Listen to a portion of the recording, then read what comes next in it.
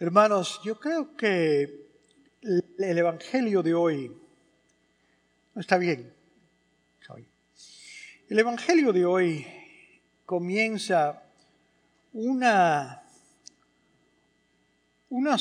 domingos que ahora vienen en el Evangelio de San Lucas, que se les llama los Evangelios difíciles de Jesucristo.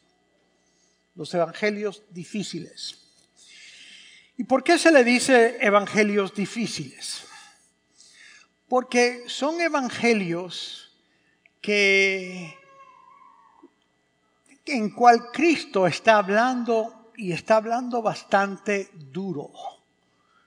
Hay veces que yo creo que nosotros azucaramos a Jesucristo. Como si Jesucristo fuera... tú sabes, Diosito es muy manso y qué bonito. Y lo tomamos como si no estuviera en serio. Y Jesucristo no era manso, Jesucristo no era una persona que, tú sabes, era muy sentimental. Mira, yo creo que hay veces que el sentimentalismo de la religión, especialmente de la fe cristiana, yo creo que hay veces que nos da una imagen de Dios que no es correcta y no podemos tener esa imagen. Sí, Jesucristo es manso desde un punto de vista, pero no lo tomes por sentado. Eso es una de las cosas que Jesucristo nunca aceptaba, que tú lo tuvieras por sentado, que sí, Diosito, cualquier cosa que yo haga, Diosito me entiende. Y no es así. Mira, acuérdate que el amor de Cristo no es un amor para ti, un amor que no tiene ninguna expectativa. Cuando alguien de veras te quiere, te empuja. Yo les he dicho el ejemplo que a mí yo se lo he dicho antes, pero me gusta repetirlo porque es tan clarito, del niño que está en el 3er grado y le va a su mamá y le dice: mami, ¿tú quieres que yo sea feliz? Y el niño y la mamá le dice: sí, claro, mijito, yo quiero que tú seas feliz. Y entonces le dice el niño: mami, yo he estado tan feliz en el 3er grado. Adoro a mi maestra, mami. Por favor, déjame repetir el 3er grado. Una vez más, por favor. Yo sé que tú me amas y tú quieres que yo esté contento y alegre y feliz. Déjame repetir el 3er grado. Si esa fuera tú, ¿qué tú le dijeras a ese niño? No. ¿Por qué? Pero mami, tú no me dijiste que tú quieres que yo sea feliz. Tú no me dijiste que tú quieres la felicidad mía y yo te acabo de decir la felicidad mía. Pero tú sabes que no puedes. No puedes. ¿Por qué? Porque el amor que tú le tienes a esa criatura es un amor que va más allá de hacerlo sentirse bien. Lo tienes que empujar. ¿Ok? Dios te ama con el mismo amor. Él te ama. Pero no pienses que eso quiere decir que te va a complacer con todo. Porque hay momentos que te está diciendo: no puedo. No puedo darte lo que tú quieres. Porque lo que tú quieres no es bueno para ti en este momento. Y Él lo sabe. Él lo sabe. Entonces, el Evangelio de hoy, que quiero analizarlo con ustedes, es uno de esos evangelios que es un poco duro, pero es una correctiva para un énfasis exageradamente de Jesucristo el mansito. Y necesitamos un poquito de Jesucristo, el que empuja. Vamos a ver. Bueno, mire. El Evangelio abre con Jesucristo caminando hacia Jerusalén. ¿Por qué?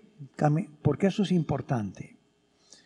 Porque San Lucas te está diciendo que él va a Jerusalén consciente de que en Jerusalén lo van a arrestar, lo van a crucificar, lo van a matar, torturar y resucitará, pero los apóstoles no se dan cuenta de eso todavía.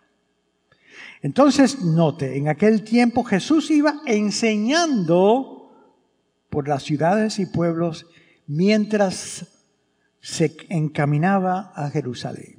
Entonces viene alguien y le pregunta, no sabemos quién es, porque dice, alguien le preguntó, Señor, ¿es verdad que son pocos los que se salvarán?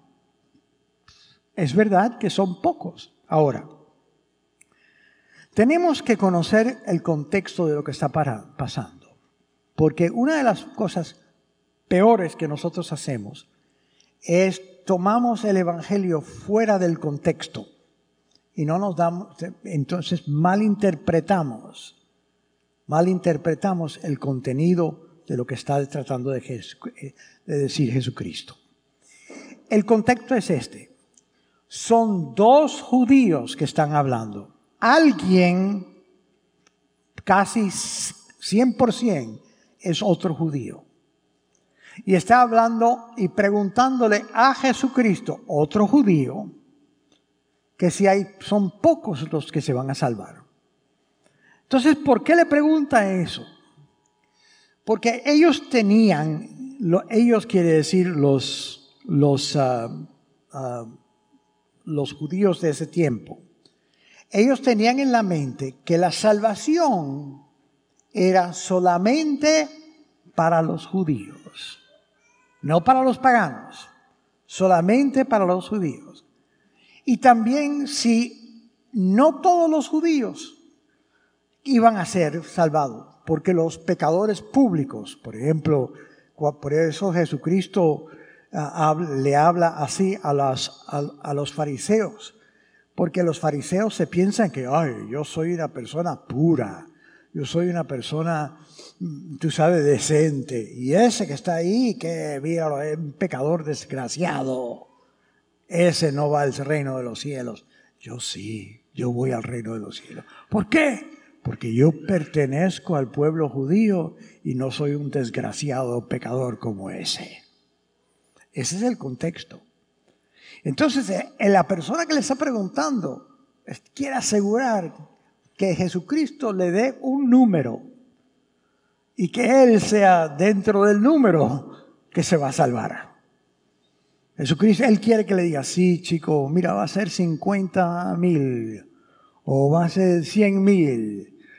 Y seguramente que el Señor le hubiera dicho, ay, yo quiero ser uno. Pero nota lo que está pasando, que lo que quiere es un número y quiere asegurarse que él esté dentro del club que se va a salvar. Entonces, nota cómo Jesucristo le responde, porque no le responde la pregunta, no le dice si van a ser pocos o si van a ser muchos. Jesucristo le dice, esfuérzate a entrar por la puerta que es angosta, pues yo les aseguro que muchos tratarán de entrar, pero no podrán.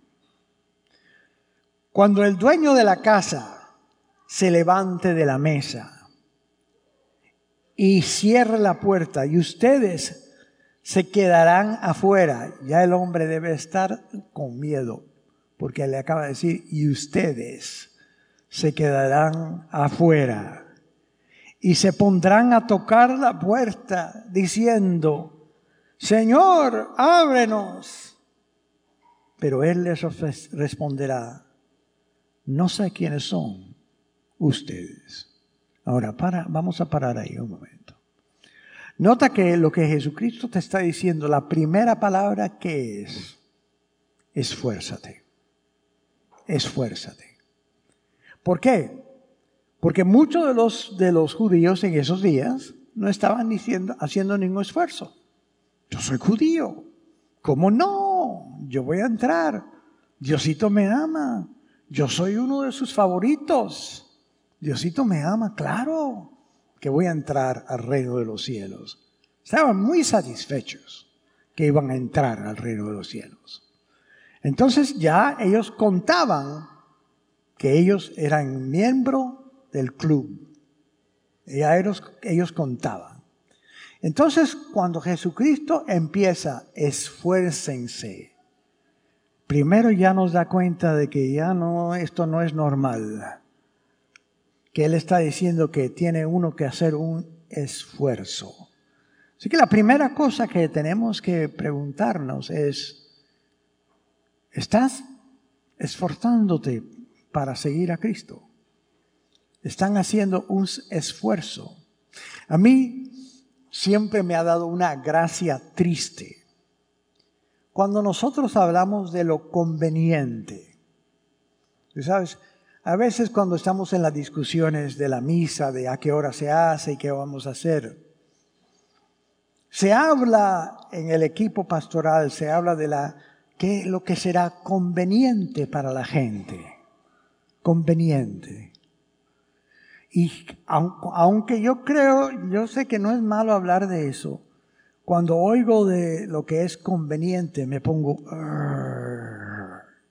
conveniente. ¿Por qué? Nota la palabra, convenir. Convenir. ¿Qué es la presunción ahí? Yo estoy yendo para un lugar. Tengo mis cositas que hacer. Mis cositas que hacer. Y si tú quieres que yo te dé atención, tú tienes que convenir conmigo. Nota que es mi agenda y tú tienes que convenir conmigo. Es como si Jesucristo, cuando tú lo ves, en vez de Él decirte, sígueme, y tú lo sigues, saliendo de tu agenda y siguiéndolo a Él, es como tú le digas, ay no, chico, Jesucristo, chico, ¿qué pasa? No, tengo algo que hacer. Tienes que hacerlo conveniente conmigo. Sígueme tú, Jesucristo. Nota que no hay ningún esfuerzo. No hay ningún esfuerzo. Entonces nota lo que dicen los hombres estos, que creo que son hombres, no sé, pero mire. Pero Él les responderá, no los conozco. Ahora noten que lo que los hombres le van a decir, le están diciendo, ¿cómo no nos vas a conocer? ¿Cómo no nos vas a conocer? No sé quiénes son ustedes. Entonces le dirán con insistencia, nota el esfuerzo, ya que está el peligro de perder la insistencia. Ellos le dicen, pero hemos comido y bebido contigo. Fuiste paisano de nosotros. Hemos comido y bebido contigo. Y tú has enseñado en nuestras plazas. Nota que no hay ningún esfuerzo en eso. ¿Qué ellos están diciendo? Ah, sí, yo me senté en la misa contigo una vez. Ajá. Y sí, estuve ahí escuchándote cuando estabas en las plazas. Parece que le están diciendo, pero yo soy parte de la gente, chicos, soy parte de los elegidos. Y entonces Jesucristo le dice, yo les aseguro que no sé quiénes son ustedes. No sé quiénes son ustedes. Lo primero que tenemos que darnos cuenta es que Jesucristo está diciendo, mira, Si tú crees que tú puedes hacer lo que te da la gana y no hacer ningún esfuerzo, y de vez en cuando venir a misa y sentarte en misa, y sí, hice mi obligación, vine a misa, el padre Mario habló largo y sigue y sigue. Y tú crees que eso es bastante, que Diosito te entiende. Yo creo que te vas a sorprender. A sorprender. ¿Se acuerdan de la parábola? Es una de las palabras que más me da miedo. Porque de veras te digo que el temor a Dios es una de las virtudes. ¿Okay? Si tú entras en una jaula con un león y el entrenador del león te dice, no te preocupes, él es un león bueno, él es un león bueno. Y tú estás ahí en la jaula con el león y el entrenador te dice, es bueno. El león te mira con ese pelo grande y te mira con esos ojos que tienen los gatos. ¿Tú vas a molestar al león? ¿Tú vas are you gonna tease the lion? ¿Por qué? Porque nadie puede amansar, así se dice. I don't know how to say it. Nobody can tame a lion. Nadie puede hacer un león que sea pasivo. ¿Por qué? Porque los gatos hacen lo que los gatos le da la gana. ¿Cuándo tú has visto un gato que te tiene miedo? Nunca. Y ese es un gato grande. Entonces hay la parábola esa que el hombre le da 3 cantidades a 3 diferentes hombres y se va de viaje. Y cuando vuelve, pide la cuenta y el primero viene y le dice, mira Señor, tú me diste este dinero y mira, lo invertí y te di esto. Aquí tienes esto más lo que gané. ¡Qué bien lo hiciste! El segundo viene, mira Señor, tú me diste un poco menos, pero mira, lo invertí y me hice en esfuerzo para ganar y aquí tienes lo que saqué por mi esfuerzo y lo que también gané. Entonces viene el último y el pobrecito es el que le dio lo menos. Entonces a los otros le dio mucho más y a este pobrecito nada más que le dio una poca cantidad. Y cuando viene y le dice, Señor, yo te tengo miedo y como te tengo miedo, yo enterré lo que tú me diste porque tenía miedo de perderlo. Señor, aquí lo tienes. Nada, perdí nada. Aquí lo tienes. ¿Qué dijo el Señor? Ay, pobrecito. El pobrecito, mira, me tenía miedo el pobrecito. No, si tú te acuerdas de la parábola, en la parábola él dice, quítenle lo que tiene, quítenselo y bótenlo de aquí. ¿Por qué? Si el hombre puede decir, pero yo no hice nada malo, yo no hice nada, yo soy un buen chico, una buena chica, soy bueno. Yo no hago nada malo. ¿Por qué? Si no hice nada. ¿Por qué? Porque no hiciste ningún esfuerzo. No hiciste ningún esfuerzo. Ser cristiano sin hacer esfuerzo no vale. No vale. Por eso este es uno de los dichos duros de Jesucristo. Porque uno te está diciendo, yo soy católico, yo soy bautizado, vengo de una familia muy buena, y yo soy de familia, yo soy hijo de algo, hidalgo, yo soy algo. Eso es lo que cuenta cuando tú te vayas al juicio. No cuenta para nada. Entonces, ¿qué se está diciendo? Porque Jesucristo está diciendo, tienes que hacer esfuerzo. ¿Esfuerzo a qué? ¿En qué?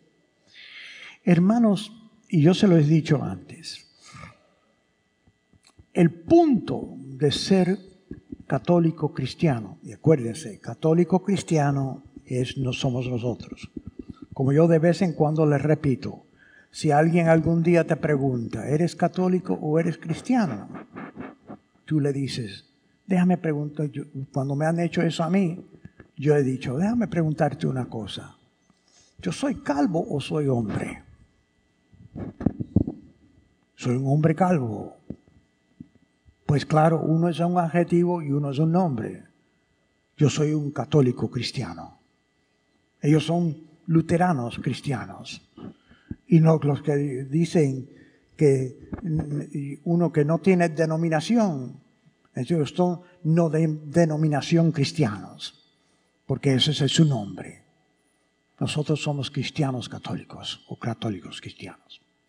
Entonces, ser católico cristiano quiere decir que tú estás haciendo el esfuerzo de cambiar tu mente para que tú pienses en las categorías que Jesucristo pensaba. ¿Por qué tú crees que se ponen las velas ahí? Porque la palabra de Dios, cuando tú la oyes y cuando se explica en la homilía o en otras lecturas, de la misma manera que la hostia entra por tu boca y Cristo vive dentro de ti, de la misma manera la palabra de Dios tiene que entrar por tus oídos o por tus ojos si la estás leyendo y tiene que tener el mismo efecto. Tienes que, ¿cómo se dice? Reformat. Lo que uno le hace a un disco duro. ¿Cómo? Formatear. Tienes que reformatear. ¿Así se dice? Ok. Tienes que reformatear tu mente. Tu mente tiene que aprender a no pensar como un ser humano. ¿Por qué? Porque el ser humano sin Cristo es un ser humano que no es auténtico. Es ilusionado. Por eso a mí me gusta decir, una de las gracias que Dios te puede dar es desilusionarte para que no vivas en una ilusión de que todo está bien, que yo puedo hacer lo que me da la gana. No. Y óyeme, yo sé que algunos están diciendo, ay padre, ¿por qué no está diciendo esto, padre? Es el domingo, estamos descansando. Díganos algo alegre para alegrarnos. No. ¿Por qué? Porque entonces yo estoy en problemas. Porque cuando yo vaya y me presente a Jesucristo, Él me dijo, ay Mayito, tú querías a que tu congregación te quisiera, pero no les dijiste lo que yo tenía en mente. Mayito, ¿a quién tú estabas tratando de complacer? ¿A tu congregación o a mí? Y yo no lo estoy tratando de complacer a ustedes. A Él se tiene que complacer. Entonces sigue ahí. Y dice,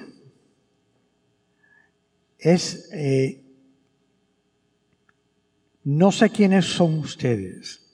Entonces le dirán, pero hemos comido y bebido contigo y tú has enseñado en nuestras plazas. Ningún esfuerzo. Pero Él les replicará, yo les aseguro, yo no sé quiénes son ustedes. Entonces llorarán ustedes y se desesperarán cuando vean a Abraham, a Isaac, a Jacob y a todos los profetas en el reino de Dios. ¿Quiénes son esos? Personas que hicieron un esfuerzo. Y ustedes se vean echados afuera. Y entonces, hablando de la cosa de que nosotros somos judíos y que somos los elegidos, nota lo que Cristo dice entonces. Dice entonces, vendrán muchos del oriente y del poniente, del norte y del sur. Nota que ya no son judíos. No son judíos. Y participarán en el banquete del reino de Dios. Y ustedes estarán afuera. Porque los que ahora son los últimos, ¿quiénes eran los últimos? Los paganos. Nosotros los judíos somos primero. Pero lo que dice aquí, pues lo que ahora son los últimos serán los primeros, y los que ahora son los primeros serán los últimos. Entonces, hermanos, esto es un evangelio duro. Es como de vez en cuando, tú sabes, si necesita alguien que te haga,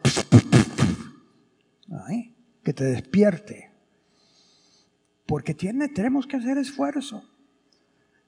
Tienes que hacer el esfuerzo de decir, yo soy un estudiante de Cristo. Soy estudiante de Cristo. Si tú eres un discípulo, eres estudiante. Si eres estudiante, ¿qué estás estudiando? Estás estudiando como ser un ser humano. ¿Por qué tienes que estudiar? ¿Ya no lo sabes? No. El problema con nosotros es que todos nosotros estamos desbaratados por dentro y nos consideramos normales. Yo te miro a ti y tú estás desbaratado y yo también. Ay, mira, somos normales. ¿Por qué? Porque estamos desbaratados de la misma manera. El único normal aquí es este atrás de mí. Es el único normal. Y si tú quieres hacer el esfuerzo a encajar, si tú estás encajando con tus amigos para que sí, que ustedes me reconozcan, yo soy uno de ustedes, estás encajando con un grupo deformado, un grupo totalmente torcido. ¿Con quién tienes que hacer el esfuerzo? Con Él, porque Él es el único normal. Ok, ese es Dios diciéndome, basta Mario, cállate la boca. Sí, Señor.